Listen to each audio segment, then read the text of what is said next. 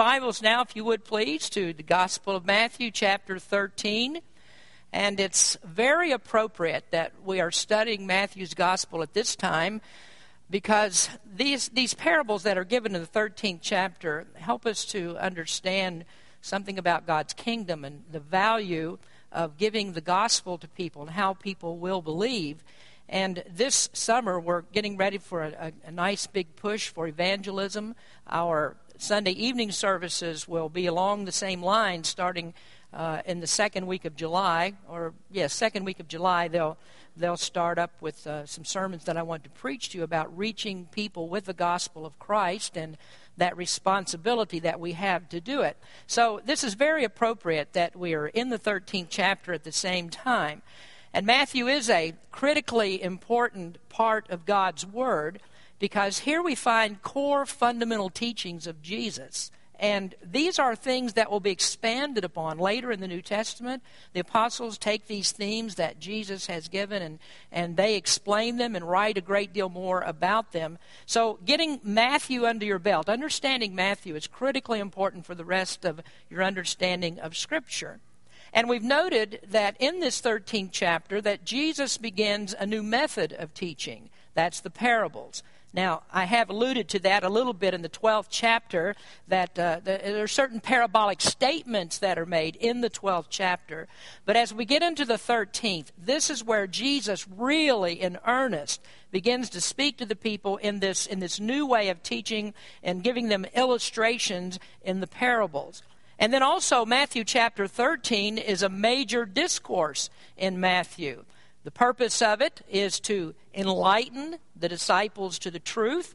And as we discussed earlier in another message, it was also Jesus' intention here to obscure truth from rejectors. He'd already given plenty of opportunity for people to believe, to receive him as the Messiah, but then he started to teach in parables because they had so thoroughly rejected him. And now the teaching concentrates on his disciples and training them for when he was ready to leave this world. Now, in these 7 parables that we have in Matthew 13, Jesus is teaching about mysteries of the kingdom. These are things that are not very well understood, not fully explained in the Old Testament. And in particular, these are about this long interval of time before the coming of the visible kingdom of the Lord. Now, one thing that I am really, really strongly hoping for, and I hope that you are too, I want to see Jesus come back. And in fact, I hope that he comes back before I'm finished preaching this message today. And if he does, I'm just going to stand back and I'm going to say, would you please explain this? Would you let people understand this a little bit better? Actually, I don't even think he's going to give us that much time, because the Bible says when he comes like that, we're gone. All of God's people are gone to heaven to be with him. But I began to think about the second coming of Christ in relation to our presidential election this year. I had some people ask me about the election this year, and I was standing at the door, and someone says, "What should we do about the election? Who are we supposed to vote for?" And I don't want to tell you who to vote for, because the only thing I can say about it is I'm terribly conflicted about this myself. We have one candidate that you'd have to flog me to get me to vote for, and the other one I have to pinch my nose and gag if I vote for him. So I don't know what to do. I'm conflicted about that as well. So what I hope is that Jesus comes back before the election, and I won't have to answer those questions. And then those 2 fellows that are left here, they'll fall under the lordship and the kingship of Jesus Christ, and he can do with them as he pleases. Well, we come now then to this second parable that we have in the 13th chapter, and this begins in verse number 24. Verses 24 through 30 give us the parable, and then the explanation of the parable is in verses 36 through 43. And what I want to do today, I'm just going to leave you seated. You don't need to stand up, because I'm going to read this parable, and I'm just going to go through it verse by verse as we're going down through it and explain what's taking place here and what the issues are here. So we look at Matthew 13, beginning in verse number 24. It says, "Another parable put he forth unto them, saying, The kingdom of heaven is likened unto a man who sowed good seed in his field. Now, there we see that Jesus continues teaching about the kingdom, these lessons about the kingdom, and he's using here the same imagery that he used before. Now, remember in that first parable, he talked about a farmer that sows seed in his field, and we learned that there were 4 different types of soil in the field. And the first 3 types all related to people that do not receive the gospel of Christ. Different issues take place, and they just don't, their hearts are not ready, they just don't receive the gospel.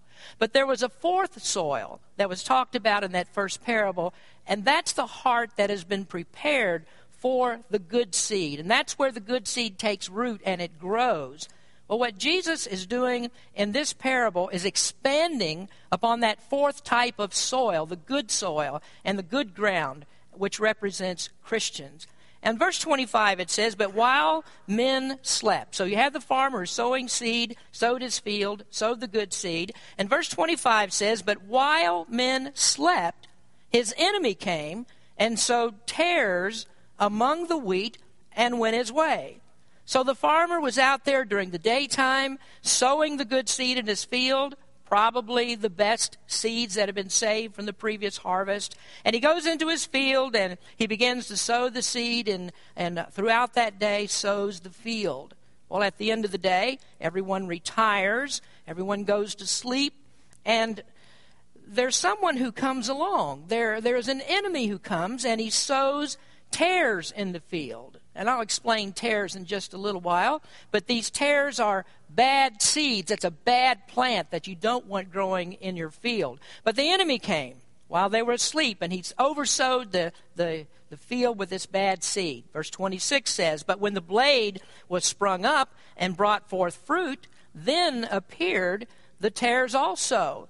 So in this field, there are 2 types of plants that are growing. And at first, you can't tell the difference between them. The plant starts to grow, and everything in the field looks fine. Looks like all the good seeds are growing just like they're supposed to do. But as they grow, and as they mature, and as they get closer to the time of harvest, the difference between these 2 types of plants begins to show. And somebody, it appears, has been messing in that field. Somebody's been out there and has sowed this field with bad seeds. So in verse 27 it says, "So the servants of the householder came and said unto him, Sir, didst thou not sow good seed in thy field? From whence then hath it tares? And he said unto them, An enemy has done this. The servants said unto him, Wilt thou then that we go and gather them up? So again, we have those 2 types of plants that are growing in the field. And as they grow up and the difference becomes evident, the servants have a question in their mind. What's happened? The seed was sown. We know that there was good seed that was sown in the field, but now we have all these tares that are growing up, all these bad plants. And so they go to the farmer and they say, "Do you want us to pull up those bad plants? Do you want us to get rid of that?" In verse 29 he says, "But he said, Nay, lest while ye gather up the tares, ye root up also the wheat with them." So he says, no, don't go in the field and pull up any plants. Don't pull out the bad plants, because if you do, the good plants will come out with them. And you see that the roots of the plants have been intertwined as they grow, so you try to pull up a bad plant and the good plant will come up at the same time. And so he instructs them in verse number 30, "Let both grow together until the harvest, and in the time of harvest I will say to the reapers, Gather ye together first the tares, and bind them in bundles to burn them, but gather the wheat into my barn." So here is the solution that the farmer comes up with. When the plants are fully ripened for the harvest, then it doesn't matter. You can pull out the good seeds or pull out the bad plants with the good plants. Both of them have to be harvested. So he says, here's what we're going to do. We're going to wait till the harvest comes, and then we're going to pull out all of the plants, and we'll gather the good plants into one pile to be burned, and we'll take the good plants, or the bad plants will be gathered to be burned, and then we'll take the good plants and put those plants into the barn. Let's pray. Father, we thank you for your word, and we ask you, Lord, that you would open up this to us today. Help us to understand your word, and Lord, we just pray you draw our hearts close to you. In Jesus' name we pray. Amen. Now, the subject this morning, and pardon me, but I'm getting a little bit dry here. Our subject this morning is what happens to the wicked. Now, I'd like for us to get our bearing just a little bit as we begin to look into this. The parables were given to help the disciples to understand this mystery, this great mystery of the kingdom. And in particular, the mystery here is this long period of time that occurs between the first and the second advents of Christ. And the question is, and really the whole point of this parable, I'll just give it to you just briefly as we start here. The whole point of the parable is to explain that in the kingdom of God, there are going to be both evil and good people, saved people, living together. In this form of the kingdom in which we're living right now, we have evil people and good people, saved people that are living side by side. Now, if you would, I'd like you to turn to Matthew chapter 3 for just a moment. And here is where we read about the introduction of this great man, this great preacher, a great prophet by the name of John the Baptist. And it was John the Baptist's job to prepare people for the coming of the Lord Jesus Christ. The King is coming. That's his message. And John's statements were things like this. He said, "There is one coming who is preferred before me." He said this when he saw the Lamb of God coming, or Jesus coming. He said, "Behold, the Lamb of God that takes away the sin of the world." Now, what John did when he began to preach about the kingdom of God. Now, if you look in chapter 3, verse number 1, it says, "In those days came John the Baptist, preaching in the wilderness of Judea, and saying, Repent ye, for the kingdom of heaven is at hand." So John is telling the people, the kingdom of God is ready to appear. This king that we've been waiting for, the Messiah that the scriptures talked about, this person is right now upon us. God's kingdom is ready to come to the earth. And what you need to do is you need to repent. You need to get ready for that. You need to be prepared for this king who is coming. Get rid of your sins, repent, turn to him. Now, there are many that heeded the message of John, and they came to him for baptism. And among those numbers that came to be baptized were those wicked Pharisees, the very same ones that would later reject Christ, the same ones that would demand the crucifixion. They came also for baptism. And John knew their wicked hearts. He knew what they were thinking. These were people that thought, well, we don't really need to repent. I mean, we are Israelites. We're Jews. We're going to go into the kingdom no matter what. The kingdom has been given to us. And so when the Messiah comes, we'll just waltz right on in. And what John the Baptist said to them, no, you're not getting into the kingdom of God unless your heart is changed. You're not getting into God's kingdom and live with this glorious king unless you know him and receive him as your Savior, unless you've repented of your sins and trusted him to save you. He said, your descent does not matter. Your family doesn't matter. What matters is what you have done yourself. What have you believed? And so John says family history doesn't matter. Now go down to verse number 11. He said, I indeed baptize you with water unto repentance. But he that cometh after me is mightier than I, whose shoes I am not worthy to bear. He shall baptize you with the Holy Ghost and with fire, whose fan is in his hand, and he will thoroughly purge his floor and gather his wheat into the garner, but he will burn up the chaff with unquenchable fire. Do you see something very similar between the teaching of Jesus and John the Baptist? I mean, you notice here that John the Baptist is using the same kind of metaphors, wheat and going to the threshing floor and chaff and unquenchable fire. And we see the similarity to the last part of verse number 30 in chapter 13, where we're doing our reading today, where Jesus said, Gather ye together first the tares, and bind them in bundles to burn them, but gather the wheat into my barn. Same types of statements, but they're oh so confusing. What does Jesus mean by this? I mean, this is not really very clear. And what the disciples were wondering, if Jesus is here and he is the Messiah, then when are the wicked going to be punished?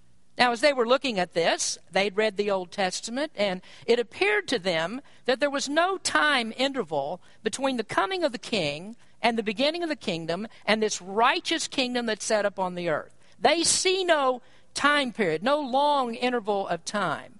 So in their minds, what they're thinking is, well, if the king is here, that means that wickedness is going to be destroyed. If the Messiah has come, it means that he's going to do away with all of the unrighteousness on the earth.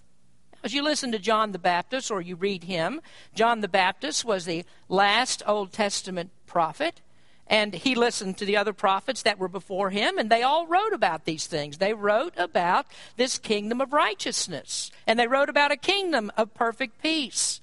And at the same time, those scriptures do say that the wicked will be destroyed and the righteous will live in the light of the glorious King. So now Jesus is on the scene. He's been declared to be the king. The disciples believe this.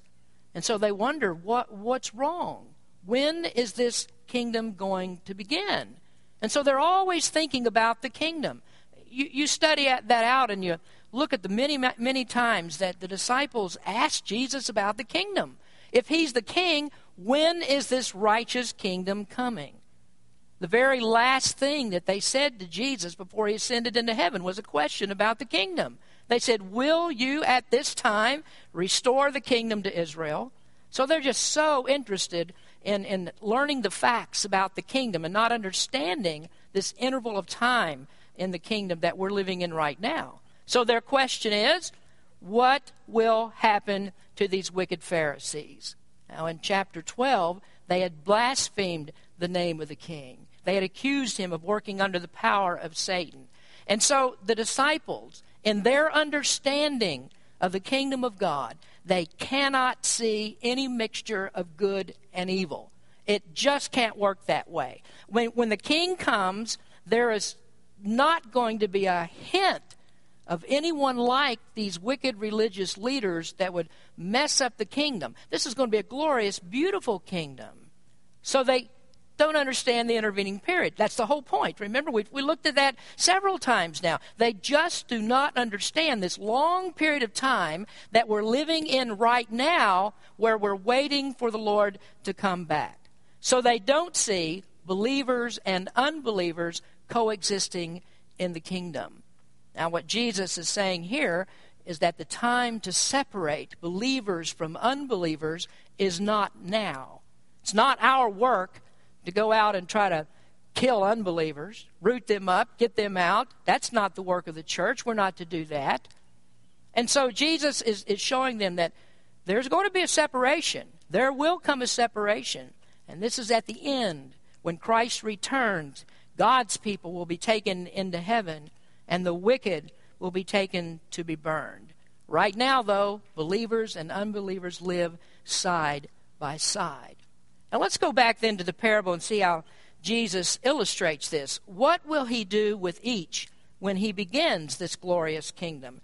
Well, in verse number 36, here we go to starting the explanation. Then Jesus sent the multitude away and went into the house, and his disciples came unto him, saying, Declare unto us the parable of the tares of the field. Now remember that Jesus has no intention to teach this crowd anything about his kingdom. They're already rejectors, so he sent them away.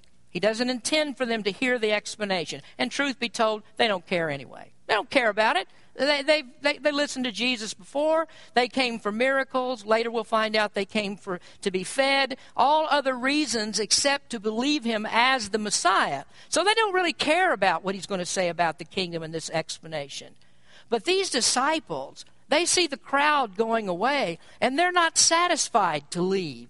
Jesus has said something they don't understand. And so wanting to know more about this and being confused about it, they want to have an explanation for all of this. And this is the way good disciples are. Good disciples are not content with tidbits of information. People that are good disciples want to get up close and personal with the Lord Jesus Christ. When you tell them something in the Bible and they don't quite understand that, a good disciple says, tell me more. Explain that to me. Open up the Word of God and show me about this. Sort of like what happened in our Sunday school class this morning. Mrs. Rico asked a question about a scripture. And she says, well, here it is. Now, where can I go for support of this? Where do we go in the Bible to see other places where this is true? And that's what a good disciple wants to know. A good disciple wants somebody to explain to them what the Word of God means. Now, we have an example of that in Scripture, many examples, in fact. Remember the story of Mary and Martha, that Mary and Martha had invited Jesus to their house, and he was there for dinner. And Mary was in the room listening to Jesus as he was teaching, but Martha was busy in the other room. And she was upset because she had no help to cook the dinner. She had no help to get everything arranged. And there was Mary, her sister, in the other part of the house listening to Jesus. And the reason that she did, she wanted to hear every word that fell from the Master's lips. She wanted to know what Jesus was teaching. Now, I think Mary and Martha, of course, both of them were saved people. But we can see something in this, that this is how worldly people react to Jesus. They're not interested in what he has to say.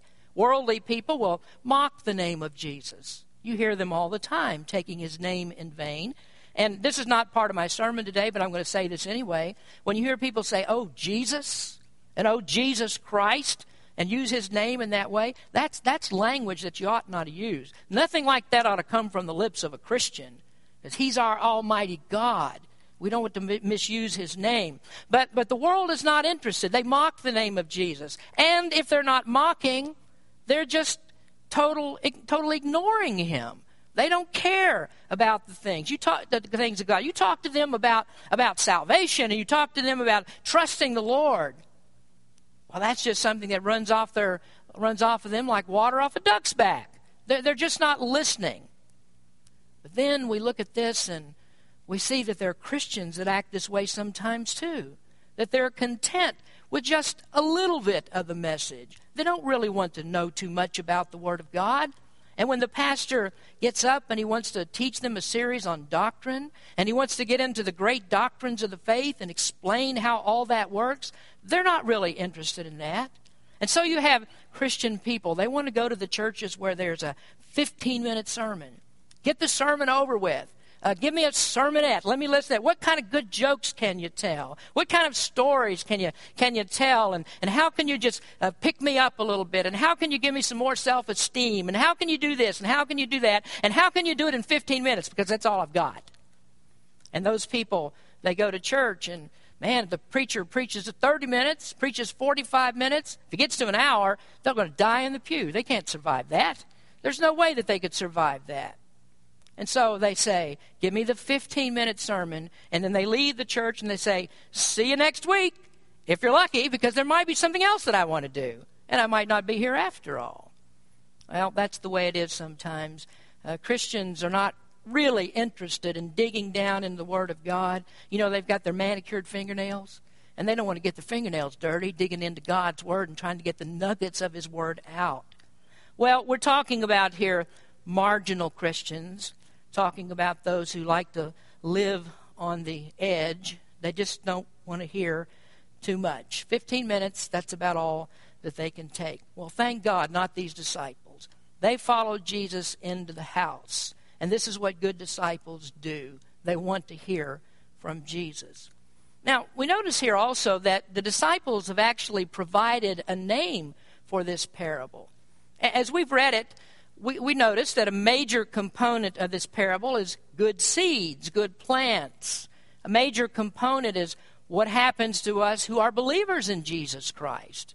We're going to be taken to heaven. We're going to be taken to the barn, so to speak, as the farmer takes the good wheat into the barn. That's a major component. What happens to those who are believers in Christ? But you know what the disciples ask?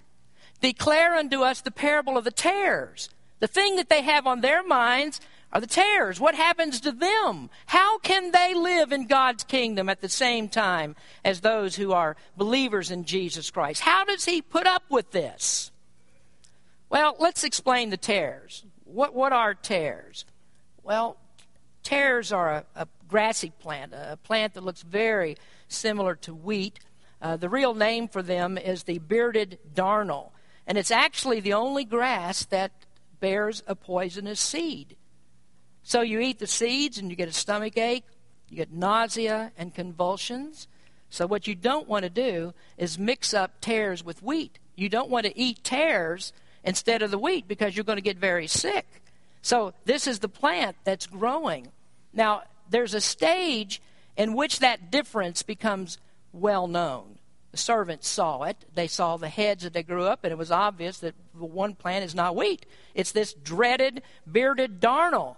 And then they know they can't eat that. So they become alarmed at it, and they recognize that all is not good in the field. Well, Jesus begins the explanation of the parable in verse number 37. And he answered and said unto them, He that soweth the good seed is the Son of Man. Now, you don't have much on your outline today. Very, very little. And this is as far as we're going to get. We're going to look at most of this next week. But I want you to see the first part here. It says, He that soweth the good seed is the Son of Man. And your first point on your outline is the evangelist. The evangelist. He that sows the good seed is the Son of Man. And I hope that you understand that evangelist, it comes from same word we get, evangelize, evangel, and what it means is the gospel of Christ. It's to the evangelist is someone who speaks the gospel of Christ. And who is the greatest evangelist of all? Well, that would have to be Jesus, isn't it? He's the great evangelist. He's the one who is the living Word of God. He's the one that came down to earth to bring us this good news of salvation. Jesus uses here the term Son of Man. That's the way that he describes himself. And that actually turns out to be the favorite term that Jesus used for himself. Often he used this term, Son of Man. And what that refers to is God in human flesh. Jesus is talking about the incarnation, that God has come down to earth and he's taken on he is born as a human. He has humanity's God in the flesh. But there's something else about that. He is the perfect man. In fact, you could say that Jesus is the prototype for all men or all people because this is what we were designed to do. We were designed to give perfect obedience to God. And that's what Jesus Christ did. He came in the flesh and he rendered perfect obedience to his Father. When it came time for him to be crucified, they couldn't find any charges against him. The Word of God says there's no guile found in his mouth. There's no charge that will stick against him. So they had to hire people to lie against him. And he was crucified because they told lies against him. But this is that term, this term for humanity, God in human flesh. Oh, but folks, this means so much more. It means so much more than that. And this is really the part that became super confusing to the disciples. And that's because this is a messianic term. It's the term that comes from the Old Testament, the one that refers to the great king who rules all of heaven and earth. The prophet Daniel said this in Daniel chapter 7. I saw in the night visions, and behold, one like the Son of Man came with the clouds of heaven, and came to the Ancient of Days, and they brought him near before him. And there was given him dominion and glory and a kingdom that all people, nations, and languages should serve him. His dominion is an everlasting dominion which shall not pass away, and his kingdom which shall not be destroyed. Now, surely you can see how the disciples become confused at this. Again, they don't understand the interim period. What does the Scripture say? When the king comes, he will be given dominion, and there is glory, and there is a kingdom, and all people, nations, and languages shall serve him. Now, do you see a problem? You have all of these wicked people. You have the wicked Pharisees, and they're not serving him. They're not giving him glory. They don't act like they're under the dominion of the king. So how do you explain that? And they didn't know that Christ meant that he was going to go away and then he would come back in power and glory and make this kingdom where everyone would bow to him. So the Son of Man, this is the one who sows the good seed. He is the Messiah. And the disciples recognized that term. They studied the Old Testament. They knew what this term meant. And so did the Jews. So did the rest of them. And this is what really angered them when Jesus talked of himself as being the Son of Man. Jesus said to them, "Hereafter shall the Son of Man sit on the right hand of the power of God." And you know what the Jews responded? They said, "Art thou then the Son of God?" And they knew that Jesus claimed to be God. That's the huge objection here. He claims to be God. The Son of Man sows the seed in the field. He's the one who sows the seed. He is God himself. And we learned in that first parable that it's also you and I that are sowers in the field. We also have that responsibility. Where are the seeds sown? Well, we see that in verse number 37. Where do you sow seeds? Well, it says the field is the world. The field is the world. This is where seeds are to be sown. Now, I want you to understand from this that the whole world belongs to God. The whole world belongs to him. Seeds are sown in the world, and God considers this whole world to be his possession. From top to bottom, from side to side, north to south, east to west, all of it belongs to God. It's all his field. Jesus owns the field. God owns the field. And learn this, that God has the right to plant seeds anywhere he chooses to plant them. He's the one who sowed the first seeds. Who was that? Who was that? Adam and Eve. He put them in the Garden of Eden. He plants where he wants. But you go to places in the world, other places in the world, especially you go to Muslim countries, and the Muslims will say, "No, you can't sow seeds here. You're not coming here to sow any seeds. We don't want the gospel of Christ in our country. You keep out. You can't preach the gospel here." But I remember a few years ago when Gary and I went to Israel that we went into Bethlehem. And Bethlehem, you go into, it's walled off from the rest of Jerusalem. You know, they're right adjacent to one another, and it's walled off. There's a huge wall there, and there's barbed wire and all kinds of stuff, and it's a scary thing almost to go into Bethlehem. You don't know what's going to happen there. And the Palestinians control that area. And they would say, "We don't want Christians in here." Of course, that's where you find the Church of Nativity and all of that, so there are some Christians there. But it's their idea, we don't really want Christians here. We don't want Jews here. This is our territory, and we want to keep it the way that it is. But we found that right there in the middle of Bethlehem, there's a Christian college. There are people that are teaching the gospel of Jesus Christ. And you know why that happens? Because when God decides to sow seeds, you can't stop him. He sows it wherever he wants because the whole world is his field. In our own lifetimes, most of us, those of you that are a little bit older, maybe some of you weren't alive at this time, but back when the Soviet Union, communist Soviet Union, they closed up the churches. They only allowed a state church, and they told them what they could preach. And they said, "We don't want the gospel preached here. We don't want churches here." But you know what our missionary, Alexander de Chalandot, was doing? Smuggling Bibles across the border and giving those Bibles to people that wanted to hear the Word of God. And that whole time, there was a thriving underground church in that communist country. And that's because God sows seeds wherever he wants. Today in communist China, there are missionaries sowing the seeds of the gospel. Do you think the communists are happy with that? Do you think that they invite that? Well, of course they don't. They don't like it. But that's God's field. And God sowed seeds where he wants. So no one can keep the gospel out when God decides to plant. Now let me tell you something, though, that's really, really sad. We have missionaries that give their lives to go into some of these places. They dedicate their entire lives in a very difficult area to reach people with the gospel of Christ. They work as hard as they can, many of them deprived of the things that we have in this country. And some of them are under threat of death if the government was to find out what they're doing. And so they use all kinds of secretive ways to get the gospel out. But they're laboring hard in a difficult field. That's sad, but the saddest part of all is that we have a field right here in Rohnert Park in Santa Rosa that's all around us here, and for the shame of it, we can't get people to go out in the field to work. Just like the song says, "My people want to stay around my table, nobody wants to go into the field." And this is something that we need to learn here, folks, something Berean Baptist Church needs to sincerely consider. We need people in the field sowing the seeds of the gospel and bringing people to salvation in Jesus Christ.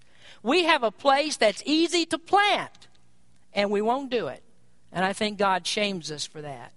Now, what else do we learn here? Well, the good seed are the children of the kingdom, which tells us that God's people are children of the kingdom.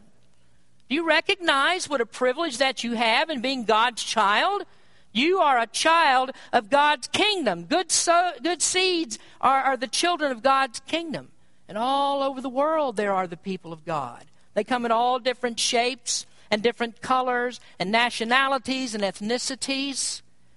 Revelation describes it this way: every kindred and tongue and people and nation will be part of that vast assembly in heaven. God has his people all over the world. This is why I love to hear so much our missionary reports.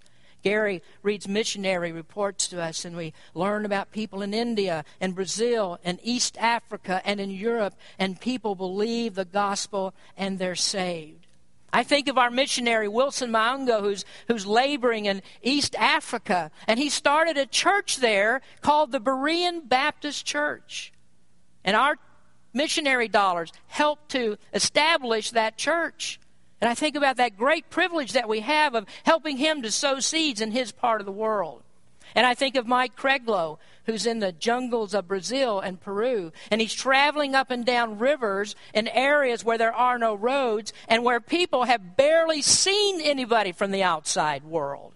And he gives the gospel to them, and people are being saved in those jungles. They come to Christ and they believe.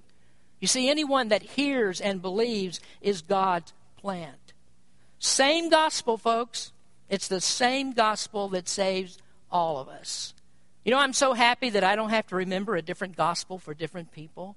I can talk to blonde, blue-eyed Norwegians and give them the same gospel that I give to Koreans and Filipinos and to the Chinese and to the Latinos. It's all the same gospel.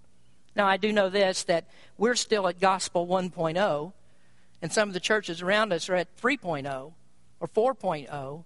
They've improved upon the gospel somehow in some way, or they got a different gospel. We're still back at 1.0, the original one that was given. We don't need any updates.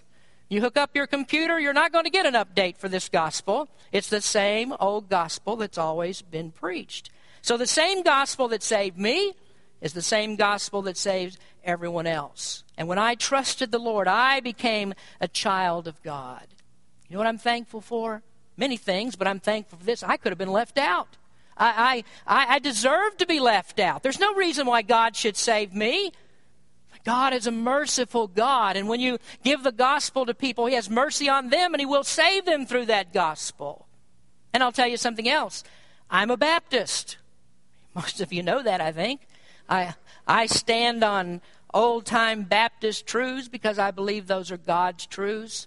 I do believe that the first church that was started, that this is a church like it. It's a church of like faith and order with the one that Jesus started. And people, I've said this before, people say, well, if you weren't a Baptist, what would you be? And I say, I'd be wrong. That's why I'm a Baptist. And so, if I didn't believe that what we taught was true, then I would be something else. But let me tell you something else about this, though. This scripture is not about the Baptist church. And it's not about anyone's church. It's not about wheat and tares growing together in the church. The church and the kingdom aren't the same. Now, the church is the main place where kingdom work takes place. The church is the main body that does the planting of the Word of God. But the field is the world. And what this is talking about is anybody in the entire world that puts their faith in Jesus Christ alone, God will save them from their sins. And all they need to do is believe, as I believed, as the disciples believed, and as Jesus taught. That's all that it takes. We are subjects of God's kingdom, and we're going to be gathered together into God's barn. So here's what I want to tell you on that point. If you're wondering, well, where are you going with that? You say you're a Baptist, and this is not the Baptist church and all that. Where am I going? Well, where I'm going is, don't trust your church to save you. Church doesn't save anybody.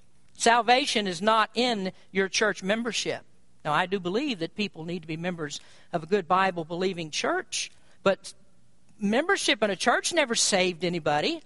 The Roman Catholics say that you must be a member of the Roman Catholic Church in order to go to heaven. The cults say the same thing. It's our church. You have to be us. You have to be in our church.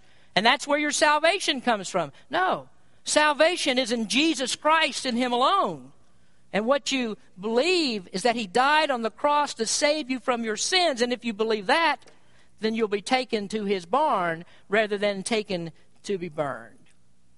Now let's conclude things. I said we're not going to get all the way through the parable, so I can stop pretty much where I want. And it's a little bit longer than usual, so I'm getting ready to stop. And all of you can take your handkerchief out, wipe your brow, and get some, feel good now. We're about ready to end it. The good seed is the Word of God. Good seed is the people of God. And what we've seen today is the good side of the parable. This is the good side of the parable. Next week, we're going to look at the one who sows the bad seed. And we're going to look at the one, what he does in sowing that seed, and then what happens to those plants that he sows.